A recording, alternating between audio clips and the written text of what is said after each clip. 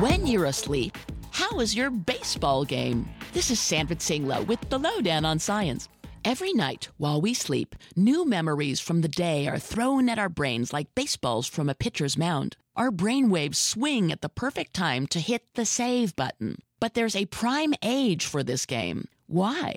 Randolph Helfrich and colleagues from University of California, Berkeley looked into age-related memory loss. They asked young and old adults to memorize 120 pairs of words. They then tested participants' memories before and after one night's sleep. While recording their brain activity, they witnessed a midnight playoff. It was between the pitcher and the batter, two distinctive brain waves during sleep.